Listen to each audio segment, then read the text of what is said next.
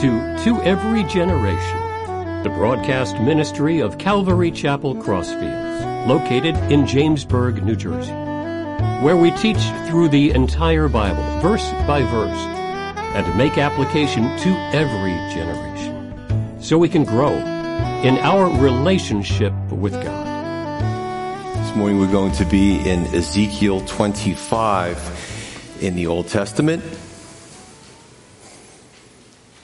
And the last time the message was titled, "The Bitter Accompanies the Sweet Here." You know, many are trying to make their utopia in this world, on this earth, in this dispensation. But, you know, we are living, unfortunately, in a fallen creation. Jesus, the Lord's going to come back, right? The Lord's Prayer, "Thy kingdom come, thy will be done on earth as it is in heaven." So we look forward to a really great time where the Lord remakes everything. There's no more sin, no more war, no more killings. That stuff is a thing of the past. However, the reality is that Jesus said, in this world, we will have tribulation. John 16:33, but be of good cheer. Jesus has overcome the world. We'll see the results of that at a later time. Now, I just feel like as a teacher, I always want to make sure I read it, I study, I understand it. I need to convey that to the congregation. Now, I'm not sure that I connected all the dots last Sunday, so I'm just going to go back briefly to a point towards the end of the sermon, actually at the very end. We read about Ezekiel the prophet, who I don't believe was an old man based on what I read about his life, and his wife. His wife died suddenly. Ezekiel's wife. And I said people had come to salvation through that. Now, what I meant was, and you have to follow the progression, is that God was doing everything he could to get his people to understand they were on the wrong road, that their wickedness could be forgiven, but they had to stop. They had to repent. And he used illustrations. He used Ezekiel doing skits and mimes and all kinds of things. And sort of like the last thing that he used, sadly enough, was the illustration of Ezekiel's wife. When she passed away, even the pretentious clergymen still had a respect for Ezekiel and his family. They would come and they would listen to him, even though their hearts weren't right. So when Ezekiel's wife passed suddenly and he didn't mourn and he gave that illustration, it was a shock to the Jews. It was a shock to the Israelites when that information got back to Jerusalem. So, taking everything in context and all together, some would have, was it 10 people, was it 100, was it 1,000, 10,000? I have no idea. But some would have received that information and repented. Just like today, right? We could be going on the wrong path and we get a scare, a health scare or something. And people have come to Christ, amazingly enough, through a negative situation. So I just wanted to make sure I made that clear. If I didn't last Sunday. Some people still had questions about that. This morning, the message is titled Justice for Everyone. Justice for Everyone. If you look at the Supreme Court on the top of the building, it's engraved in stone. It says equal justice under the law. So justice is a potentate or a judge who's objective, who looks at a situation and could decide for or against a person or an entity. That's what justice is. Sometimes it can go in your favor, sometimes it might not, but it has to be equal and it has to be objective. Today we hear all kinds of justice movements. Unfortunately, they put qualifiers before the word justice, which doesn't make it justice. Justice needs to be like a broad spectrum antibiotic. It needs to take care of everything. So justice for everyone, if we could put up the map, we're going to see that, well, God loves the world. And when he deals with the world and the world's kingdoms, he blesses them, right? When you look at, this is modern day Israel, probably right around here. This is actually modern day Lebanon. But these were the old Phoenician states. I'm bringing you back to history, right? Tyre and Sidon. Actually, Beirut is right up here, modern day Beirut. When you look over here and you look at Edom, Moab, and Ammon, this roughly, if I can do this, is modern day Jordan on the east side of the Dead Sea, right? However, these were the old kingdoms of Ammon, Moab, and Edom. Here is the Philistine states. They were also a seafaring people. So let's look at justice, blessings, and discipline. These states, right, Israel was the land of milk and honey, but God also blessed the seafaring people with abundance of fish and things from the sea that were natural. When we go over to up here in the Lebanon, or Tyre and Sidon, ancient, they had an abundance of beautiful timbers and trees that were actually used to help to build the temple. So God blessed everyone with diverse natural resources, etc. He also has to judge sin. And we've been reading really up until the last sermon how Israel, his own people, had to be disciplined for their wickedness. Now we're going to read about those that are surrounding that also get disciplined for their wickedness. So that's what we're going to cover. God is a fair God. He's a fair creator. He loves everyone. He's going to mete out blessings and discipline at the same time. So this is what we're going to be looking at. And we're going to look at it in 3 parts. And let's jump in. Verse 25, Ezekiel 25 in the Old Testament.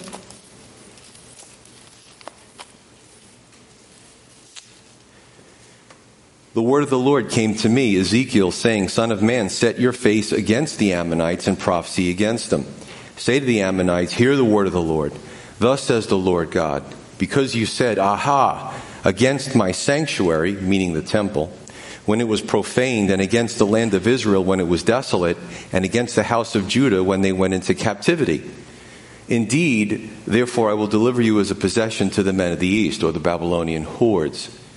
This becomes even more remarkable understanding that these things were said before it actually took place. Otherwise it wouldn't be in Scripture. If you just go on the news and say, oh yeah, something happened today, big deal. You don't stand out from anybody. But a prophet would say these things before they took place. That's why they were codified. And they set their encampments against you and make their dwellings among you. They shall eat your fruit. They're going to come into your land. They shall drink your milk. And I will make Rabbah a stable for camels and Ammon a resting place for flocks. Then you shall know that I am the Lord. For thus says the Lord God, because you clapped your hands and stamped your feet and rejoiced in heart with all your disdain for the land of Israel. Indeed, therefore, I will stretch out my hand against you and give you as plunder to the nations. I will cut you off from the peoples. I will cause you to perish from the countries. I will destroy you, and you shall know that I am the Lord. We move to Moab. Thus says the Lord God, because Moab and Seir, or Mount Seir, say, look, the house of Judah is like all the nations. Big deal. Where's their God? Right? They're going through something. You hear that stuff today. Therefore, behold, I will clear the territories of Moab of cities, and the cities on the frontier, the glory of the country, Beth Jeshimoth, Baal Meon, and Kirjathaim. To the men of the east I will give it as a possession, together with the Ammonites, that the Ammonites may not be remembered among the nations. And I will execute judgments upon Moab, and they shall know that I am the Lord. Judgment on Edom. Verse 12. Thus says the Lord God, because of what Edom did against the house of Judah, by taking vengeance, we'll talk about that vengeance, has greatly offended by avenging itself on them. Therefore, says the Lord God, I will also stretch out my hand against Edom, cut off man and beast from it, and make it desolate from Teman.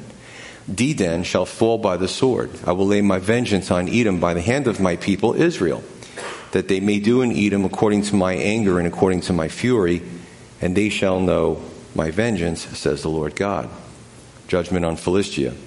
Thus says the Lord God, because the Philistines dealt vengefully and took vengeance with a spiteful heart, to destroy because of the old hatred, old prejudices, harboring this bitterness against somebody else, right? Different ethnicities, etc. Therefore, thus says the Lord God, I will stretch out my hand against the Philistines, and I will cut off the Cherethites to destroy the remnant of the seacoast. I will execute great vengeance on them with furious rebukes, and they shall know that I am the Lord when I lay my vengeance upon them. So 1 out of 3 is, you see again, the justice outside of Israel. We covered Israel all the way up to chapter 24. Now we're going to the other nations. Then we're going to go into some really hot prophecies that are coming alive as we speak in 2021. Can't wait to hit that part. So verse 1 through 7, Ammon, I showed you the map. We find through Scripture that the surrounding nations did rejoice, sadly, in the destruction of the Israelites. It says they clapped their hands and stomped their feet. But they also helped the Babylonians, and this is how deep it goes. And this is my job, to bring out the stuff that maybe, you don't see on the surface through other scriptural books and historical accounts. So they actually helped the Babylonians physically destroy Jerusalem. And sadly enough, when the Israelites were trying to flee, when the siege was going on, they would catch the fleeing Israelites and hand them back to the Babylonians. Very cruel. So God is not a petty God. When you look into the depths of what these people were doing, he had every right to be upset with them. They also, many of them were thwarting the rebuilding process of Jerusalem and the temple, or they were trying to. Verses 8 through 11, Moab and Edom, similar situations, right? We talked in the past, and we see this a lot, about not rejoicing in someone else's downfall. And there's a temptation in the flesh. Listen, we can talk about ancient history, but at the end of the day, we want to know on a Sunday morning, how does this apply to my life, right? Is that it speaks about not rejoicing in someone else's fall. And we've been going through this. I think about even cancel culture today. We kind of like snicker at the culture. Somebody says something, or they misspeak, and everybody jumps in, especially on Twitter and social media. They're like rabid animals, like tearing the carcass. And then you find out later some of these people had skeletons in their own closet. I don't like to partake in that. I like to expose cancel culture because it's disingenuous. So, Pastor Joe, how do I apply this to my life? I'm giving it to you right there. It's serious. Jesus said, "He who is without sin cast the first stone." Now, there was a contextual issue with this woman who was caught in adultery. Nobody did it because he exposed their hypocrisy. But I got to be honest with you, even as a pastor, I'm not casting any stones against anybody. I read something in the paper, and my attitude is, you know what, it'll work itself out. Eventually, they'll get to the truth. We'll figure it out. But I don't want to be that person, dog pile on the rabbit, so to speak. You know what I'm saying? So there's a lot of good lessons we can learn from this. Verses 12 through 14, Flavius Josephus in Antiquities 1. Now, these are historical works that this guy was not a Christian. He was a Roman historian. He said, and again, it goes right to what the scripture said. After the Babylonians dominated Jerusalem, they did the same to Moab, Ammon, and even Egypt couldn't stand up against them. God's word is always true. His prophecies always come to pass. Even secular historians concede to the fact that the Bible is true.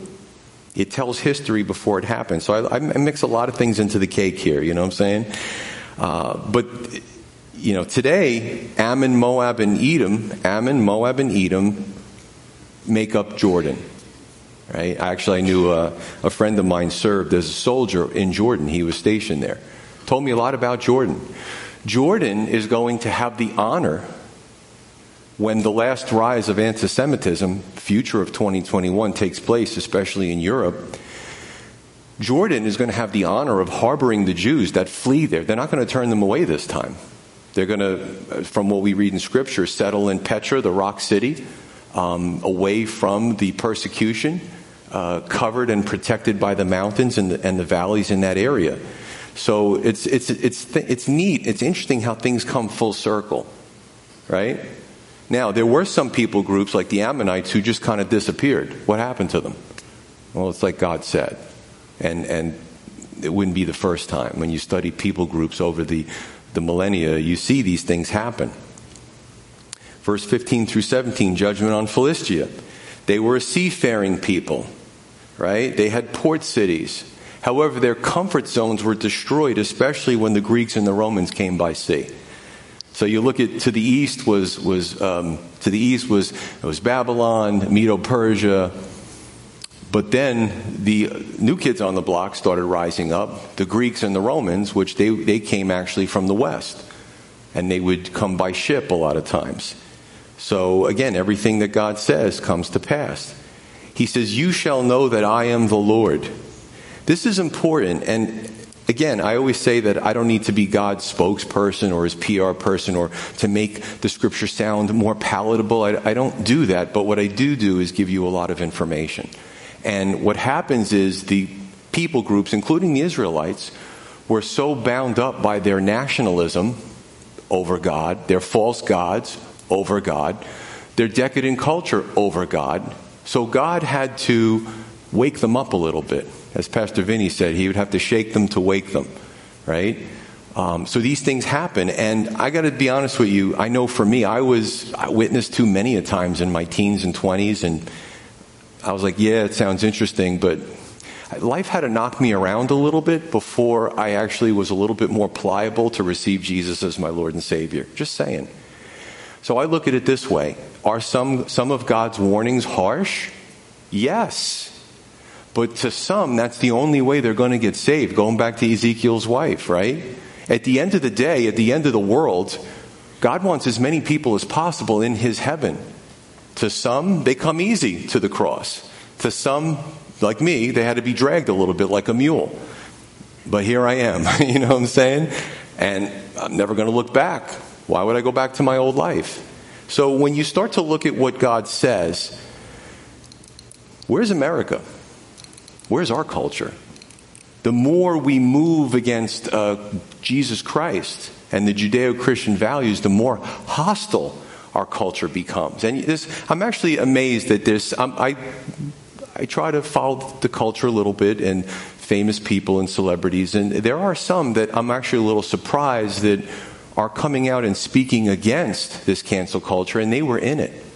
They were in the in crowd. I think of Nicki Minaj. I think of Bill Maher. I think of Terry Crews. I think of Rihanna has been sending some signals. Some of these people, like, wait a minute, now they want to think for us. They want to jump on us every time we do something wrong. I don't want to live under that. So that's kind of cool. I like that. So I'm still following that. We can talk about it after service. Chapter 26, he continues. Now we're looking at Tyre, which was that northwest coastal city, Tyre and Sidon. And it came to pass in the 11th year, on the first day of the month, Ezekiel even gives the exact date that he's given these prophecies. So people can go back and say, oh yeah, wow, that's amazing. You know, they need to know, they need to see God through the prophecies, right? That the word of the Lord came to me, saying, Son of man, Ezekiel, because Tyre has said against Jerusalem, aha, she is broken, who was the gateway to the peoples, of the peoples. Now she's turned over to me. This is Tyre saying this. I shall be filled. She is laid waste. Interesting. Therefore, says the Lord God, because I'm against you, O Tyre, and will cause many nations to come up against you as the sea causes its waves to come up. They shall destroy the walls of Tyre and break down her towers. I will also scrape her dust from her and make her like the top of a rock. It shall be a place for spreading nets in the midst of the sea, for I have spoken, says the Lord God. It shall become plunder for the nations. Also her daughter villages, which are in the field, shall be slain by the sword. Then they shall know that I am the Lord. Again, this didn't have to happen. This was before it took place. For thus says the Lord God, behold, I will bring against Tyre from the north Nebuchadnezzar, king of Babylon, king of kings, with horses and chariots, with horsemen, and an army with many people. He will slay with the sword your daughter villages in the fields. He will heap up a siege mound against you, build a wall against you, and raise a defense against you. He will direct his battering rams against your walls, and with his axes he will break down your towers. Because of the abundance of his horses, their dust will cover you. When you're in a dusty area, or it's not a concrete jungle, asphalt everywhere, when the horses come, and there's thousands of them, it's like a dust storm. So these things literally took place. Your walls will shake at the noise of the horsemen, the wagons, the chariots, when he enters your gates, as men enter a city that has been breached.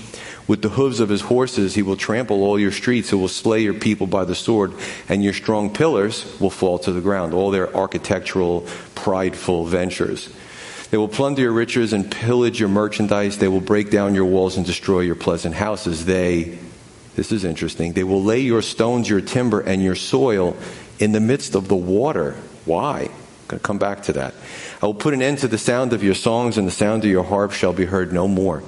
I will make you like the top of a rock. Again, you shall be a place for spreading nets, and you shall never be rebuilt. For I, the Lord, have spoken, says the Lord God. Thus says the Lord God to Tyre, will the coastlands not shake at the sound of your fall? When the wounded cry, when slaughter is made in the midst of you, then all the princes of the sea will come down from their thrones, lay aside their robes, take off their embroidered garments. They will clothe themselves with trembling. They will sit on the ground, tremble every moment, and be astonished at you. And they will take up a lamentation for you and say to you, how have you perished, O one inhabited by seafaring men, O renowned city, who was strong at sea, she and her inhabitants, who caused a terror to be on all her inhabitants. Now the coastlands tremble on the day of your fall. Yes, the coastlands by the sea are troubled at your departure.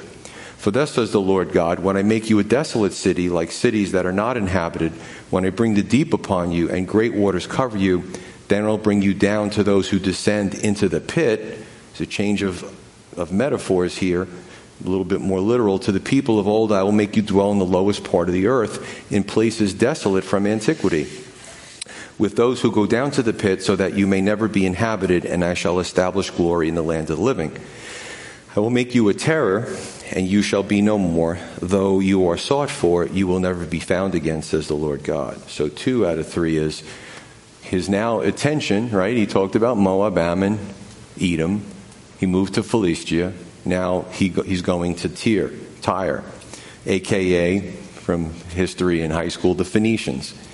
So verse 2, he says of Tyre, speaking figuratively, if the nation was personification, a person, that Judah is now turned over to me.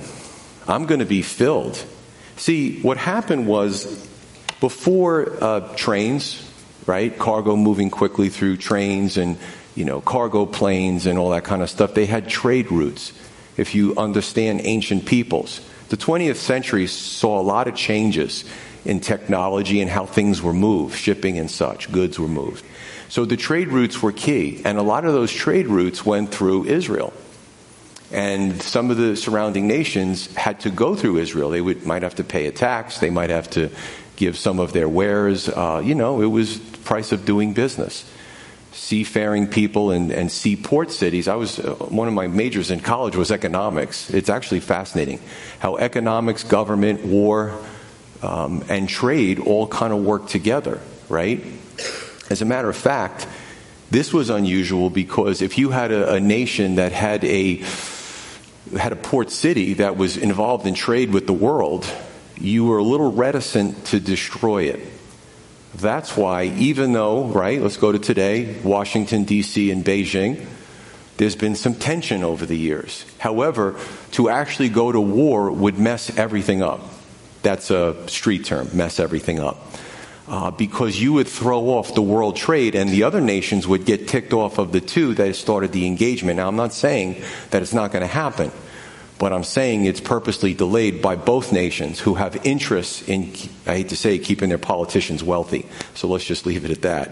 So whether we're talking about 3,000 years ago or today, I'm blessed. I have a lot of experience that the Lord I had no idea when I was in college that I was going to be doing this.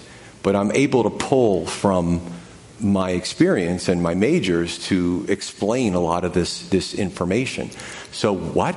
Somebody destroyed Tyre? The Babylonians? What are we going to do now? Can we still get their goods and service? You see where I'm going with this? So it makes it more fantastic when it happens because God said it would happen and people said, no, it's not going to happen. Well, it did. All right? Anyway, Tyre thought, wow, the Babylonians took over Judah. Awesome. We're going to march in and take over their trade routes. Hey, think again. It didn't happen because now the Babylonians are coming after you. Forget about the trade routes. You're going to have to learn how to defend yourself. This is even more fascinating when we see about why would you break down these walls and the stones that you could use to rebuild a garrison and have your troops stationed there. They're throwing everything in the water. Read this in like the Living Bible or something. It kind of brings out more of the flavor. Did you know, verses 12 through 16, in 332 BC, Alexander the Great of Greece made a man-made jetty right off of the coast to get to the island city of Tyre. Watch this. When the Babylonians invaded, and this is all history, what would often happen with the Tyrians or Tyrians or whatever you want to call them is when they felt there was an invasion imminent, they would try to defend the land, but they would take their boats and move all their stuff to this little island right off the coast. It wasn't far. Then they would use their navy And they would have their walls, and they were often able to thwart all of these successive empires by retreating into the island city. Alexander the Great said, nope. He had his soldiers for months take all the debris and just keep throwing it in the water. A certain width, throw more in the water, and the Tyrians were probably freaking out, saying they're getting closer. He had probably his archers and his spearmen and his shields and all his equipment, and he's getting closer and closer to the city. The people of Tyre never prepared for that. They probably thought, this guy's crazy. Sadly enough, he was a pagan, Alexander, but he was a military genius. So that's how he was able to get into the island city, destroy it, and you know what happened after that? It was only good for fishermen to spread their nets on. They used it to fish in the fishing industry. And fast forward hundreds of years later, thousands of years later. So, they're still finding stuff in the water that Alexander and his men threw in there. As a matter of fact, there was a new tier built. The city was so destroyed that before it became Lebanon, I believe right in that area, they built another tier because it just was so messy. And a lot of stuff was thrown into the water. So just like God said, verses 19 through 21, he speaks about the pit, the lowest parts of the earth, versus the land of the living. What God is saying is that if you die in this wickedness, you're going to go to the realm of the dead. Now, in the Old Testament, they didn't understand all the teachings of heaven, the lake of fire, the things that Jesus taught about. They went with their primitive understanding before in the New Testament these things were revealed in a greater way. But what God was saying to them is, it's not just bad that you could lose your life, but if you die in this wickedness, you're going to lose your soul too. So that's what he's talking about. And when he says, I will make you a terror, not that they were a terror to others, but that the world would see what happened to them, and it would be something that would be, wow, look what happened to them, right? So you've heard from rags to riches. God took them from riches and brought them to rags. And I'll just say this, that anyone who's on the wrong path this morning, 2021, back then, before you die, you can get on the right path, right? God's desire is for all to repent, all to come to the knowledge of salvation. So it's pretty heavy stuff, isn't it? Okay, last chapter, verse 27, or chapter 27. The word of the Lord came again to me. Now he's using metaphors and symbolism again, illustrations, things that everybody could understand. Now, son of man, Ezekiel, take up a lamentation. Lamentation is sad. It's like almost a funeral dirge. It's a sad thing is happening. It sounds good in the beginning, but there's going to be a shipwreck metaphor too. Say to Tyre, you who are situated at the entrance to the sea, merchant of the peoples, on many coastlands. If you were here for the Revelation study, try to remember some of the things that I taught in Revelation 16, 17, 18, and my opening in Revelation 19. You're going to see a parallel. Again, does the human race change over thousands of years? Not really. People do the same thing. So this city that everybody marveled over, and today you'd look at it and go, what? That's because you didn't know it in its former glory. Well, the same thing is going to happen in the future to 2021 when he speaks about this mystery Babylon and this city that's destroyed. And I talked to you about Beijing and Moscow and Washington, D.C. and the ports and, all the commerce that happens and the wealth of a lot of these places, untold wealth. Trillions of dollars probably doesn't even cover it. If you go to Washington, D.C. and you get in with the right people, you'll be an instant millionaire. I hate to say it. And American people just keep voting in the same people. They don't understand it. They're just dumbing down our history. That's the problem. Powerful people, and even in this country, are so busy pointing at other things. It's a diversion. You're not seeing what they're doing, right? And I'm talking about both parties here. Both parties. Where was I? Okay. So there is going to be a repeat of this in the future to 2021. I believe that the church will be removed, will be raptured, will be a good thing before everything starts to fall apart. But you're also going to see a lot of lamentation. So he says, O Tyre, 3b, You have said, I am perfect in beauty. So this is a personification of the city speaking about itself. And he says, your borders are in the midst of the seas. Your builders have perfected your beauty. They made all of your planks of fir trees from Senir. They took a cedar from Lebanon to make you a mast. Of oaks from Bashan they made your oars. The company of Asherites have inlaid your planks. With ivory from the coast of Cyprus. You've seen precious metals, rare things coming from all over the world to make this ship. Fine embroidered linen from Egypt, what you spread for your sail. Blue and purple from the coast of Elisha, which was what covered you. Inhabitants of Sidon and Arvad were your oarsmen. Your own wise men, O Tyre, were in you. They became your pilots. Elders of Gebal and its wise men were in you to caulk your seams. All the ships of the sea and their oarsmen were in you to market your merchandise. Those from Persia, Lydia, and Libya were in your army as men of war. They hung shield and helmet in you. They gave splendor to you. Men of Arvad with your army were on your walls all around, and the men of Gamad were in your towers. They hung their shields on your walls all around. They made your beauty perfect. Tarshish was your merchant because of your many luxury goods. They gave you silver, iron, tin, and lead for your goods. Javan, Tubal, and Meshech were your traders. They bartered human lives and vessels of bronze for your merchandise. That also is happening in Mystery Babylon, by the way. I'll come to that. Those from the house of Tamarga traded from your wares with horses, steeds, and mules. The men of Dedan were your traders. Many isles were the markets of your hand. They brought you ivory tusks and ebony as payment. Now, these are not all good things. It just shows you the opulence of this nation and the excess that it had. Syria was your merchant because of the abundance of goods you made. They gave you for your wares emeralds, purple, embroidered, fine linen, corals, and rubies. Judah and the land of Israel were your traders. They traded for your merchandise wheat of minnith, millet, honey, oil, and balm. Damascus was your merchant because of the abundance of goods you made. So now we're in Syria. Because of your many luxury items and the wine of Helbon and the white wool. Dan and Javan paid for your wares, traversing back and forth. Wrought iron, cassia, and cane were your merchandise.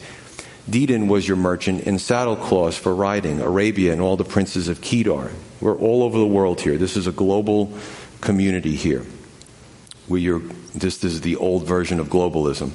Your regular merchants, they traded with you in lambs, rams, and goats. The merchants of Sheba and Ramah were your merchants. They traded for your wares the choicest spices, all kinds of precious stones and gold. Haran, Cana, Eden, the merchants of Sheba, Assyria, and Shilmad were your merchants. These were your merchants in choice items, in purple clothes. Purple dye was extremely expensive. It's not like you can go to the grocery store and pick up all the different colored dyes. They're made in a different way now, but certain colors came from mollusks or certain natural items that it was very expensive to harvest and make.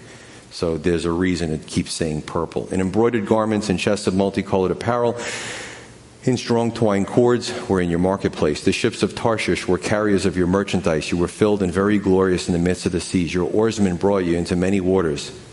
But here's where everything changes. The east wind broke you in the midst of the seas. The east wind, Babylonians came from the east. Your riches, wares, and merchandise, your mariners and pilots, your caulkers and merchandisers, all your men of war who are in you, and the entire company which is in your midst, will fall in the midst of the seas on the day of your ruin. The common land will shake at the sound of the cry of your pilots. All who handle the oar, the mariners, all the pilots of the sea, will come down from their ships and stand on the shore. They will make their voice heard because of you. They will cry bitterly and cast dust on their heads. They will roll about in ashes. There was a storm once in one of the coastal places in the United States, and all of these yachts were like in people's front yards. The masts were busted. There was holes in the hull.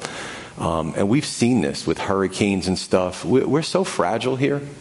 But, this is kind of an interesting metaphor. They will shave themselves completely bald because of you, gird themselves with sackcloth and weep for you with bitterness of heart and bitter wailing. In their wailing for you, they will take up a lamentation and lament for you. What city was like Tyre, destroyed in the midst of the sea? Babylon. Babylon is fallen. The merchants of the earth and the captains and the mighty men lamented for Babylon. You see the parallels there. When your wares went out by sea, you satisfied many people, you enriched the kings of the earth with your many luxury goods and your merchandise. When you are broken by the seas in the depths of water, your merchandise and the entire company will fall in your midst. All the inhabitants of the isles will be astonished at you. Their kings will be greatly afraid, and their countenance will be troubled. The merchants among the peoples will hiss at you. You will become a horror and be no more forever. So 3 out of 3, we're done with the scripture at this point, is the lament over Tyre. Verses 1 through 11, you see this beautiful description of a stately ship with precious items from all over the world, oarsmen and captains and pilots, and they all come, and again, it's a metaphor for this port city. Verses 12 through 24, you see Tyre's global footprint on the world. Global footprint on the world. Verse 13, and I make this parallel because you can tend to think, oh, these are all cool. I'd like to have a boat like that. But he talks about bartering in human lives and slaves, which will also happen in Mystery Babylon. Verses 25 through 28, the metaphor of the shipwreck and all the treasures to the bottom of the sea. They have these things now, and the Titanic, there's been submarines, there's been ships, there's been old wooden ships. There's so much stuff in the bottom of the ocean, The ocean has been gobbling up ships for thousands of years. But they have these things called bathyscaves, which are they're mechanical, robotic, pressurized, and they go down real deep where people can't go. They can pick up samples. They can take pictures. They're kind of cool little things. They propel themselves. So as I was thinking of this, and I'm reading this, Titanic, Nazi sunken treasures, there's all these mysteries of things that were transported by boat that sunk, and people are interested in the treasures. But Tyre was destroyed. It lost everything. Verse 29 through 36 is the lamentation by the world. We saw a little taste of this during COVID, didn't we? With the supply chain breaks, right? First it was everybody was fighting each other in the store for toilet paper. Oh my goodness, paper towels. Now there's no meats. Now there's no this. Now there's no that. Now they're still talking about problems with the supply chain. My wife and I know a lot of small business owners. They're struggling even to get employees. Just a little virus that wreaked havoc on the world. Every country, right? We don't realize as human beings how fragile we are. And the things we've created and invented are fragile too. It doesn't take much to knock everything out of kilter, so to speak. So, we can see this happening. If, God forbid, Washington, D.C. Was attacked, right? Or a certain port city in the United States with a dirty bomb or something, how would that affect the trade industry? How would that affect shipping? How would that affect every other country that either we're supposed to get stuff from or we're supposed to export? Huge. It would be a huge thing, right? And I think that if it wasn't for the fact that we're all interconnected, something probably would have happened by now. How do I say this? Folks, I have a solid brother in the Lord who said to me, I got saved in a church. He goes, but I wasn't taught how to defend my faith. I wasn't taught, they never read Revelation. I wasn't taught things that should prepare me spiritually. I wasn't taught things that I should know. They were very surface, the church. I had that same path in my late 20s. I thought, I was in a denomination my whole life. Now I go to a Bible-believing church. I'm actually learning stuff. God actually tells us the future. He tells us not to worry because we should trust Him, but He also shows us what the end game is. And that should give us peace, folks. When people ask, for me personally, I know how it all ends. I know how the movie ends. Spoiler alert. It's right in the scripture. There's a lot of Christians today in America that are totally ignorant of things that are going to happen, that are happening right under our noses. They have no clue. Maybe they don't go to church. Maybe they haven't read these things in the scripture. God lays it all out for us. It's really not a secret at this point. And how could he know these things? Because he's God, because he's outside of time. There are people who consider themselves Christians that are supporting groups and organizations that are moving the foundation for an aggressive globalist movement so that the Antichrist can sit on it. The Antichrist, people laugh when you say that. Well, how about if I say he's probably a politician right now, he's very charismatic, he's all into globalism, and he's going to look out at the world and he's going to start solving everyone's problems in the Middle East, in the United States. Now do I have your attention? So when we look at Tyre, that happened thousands of years ago, but God also points to this future globalist movement where port cities are involved, where the church has, thank God, been removed, and the world in its hubris and its pride is going to struggle. Everyone's going to have a problem with this Babylon has fallen idea. Listen, God humbled the Israelites. They were the apple of his eye. He had to. He also humbled the Assyrians, the Babylonians, the Medo-Persians, the Greeks, the Romans. Today, he's going to humble Europe, the Far East, the Middle East, the Near East, and the United States, and the southern continents. No one is going to be outside of it. If he was faithful to humble them, he's going to be faithful to humble the earth. Why? Because even in the 7-year tribulation, people are still going to get saved. But why would you want to wait that long? Why would you want to wait that long? And, when you look at, just look it up. You can get it on any search engine. The World Economic Forum. You got, who I think is a total kook, Bill Gates. There was an interview with him about his connection to Jeffrey Epstein. I read body language. He was very uncomfortable with that interview. Some of these, Klaus Schwab, some of these billionaire globalists who are basically saying that no nation should have sovereignty, that it shouldn't be up to us to choose who leads. These people are the elites. They're talking about global monetization. It's easy for me to say. Monetization. I did it. And listen, if people get upset, they get upset. I do try to talk about politics as far as geopolitics. If we keep economics major, we keep spending money the way we do, and we go through this $3.5 trillion package, and then there's going to be another one. Honestly, I think it's done purposefully. It will devalue the dollar to the point where we will have to go into, because this is what they do. They create problems, and then they create solutions. And it's their solutions. Look it up. World Economic Forum, Davos Agenda. Look at all these powerful people who are in this. Global monetization. Digital currency. Mark of the beast. It's subtle, but it's happening.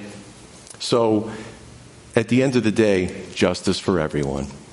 Whether it was 3,000 years ago or today or our future, Lord's going to mete out justice. Thankfully, from what I read in Scripture, we're not going to be here when all this starts to crash. So what do we take away? What's to come away with this whole thing is to keep your eyes focused on the Lord. Because it's going to be a bumpy ride. I don't think we're going back to the old way. I really don't. There are too many powerful people that it's in their best interest that we move into this system. In Revelation 19, in my opening, I talked about, and this is before all these laws and bills started to happen, right? These executive orders. I said it before it happened, but I would extrapolate it through the Scripture. Especially in the United States, we have to be broken down. We have to be federalized, we have to be centralized, and then we have to be aggressively globalized. So when you don't like something, we're in a UN treaty. You can't even blame anybody today who's enforcing it. Go to Switzerland, maybe they can help you with your redresses. Go take a plane over there. Oh yeah, I can do that. So this is where we're at. It's exciting. It's the truth. It's been said over and over again, and we're starting to see it. So, John 3:16, for God so loved the world. God doesn't love the world system, the evil system that's poised against him. He loves the people in the world.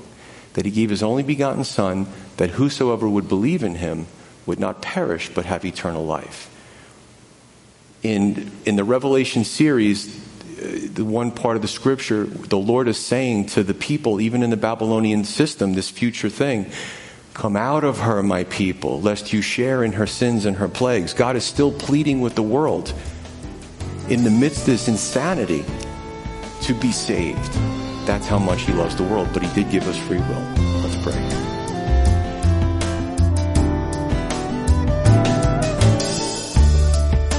You've been listening to Every Generation from Calvary Chapel Crossfields. We meet for Bible study Wednesdays at 7 p.m. and Sunday service begins at 10:30 a.m.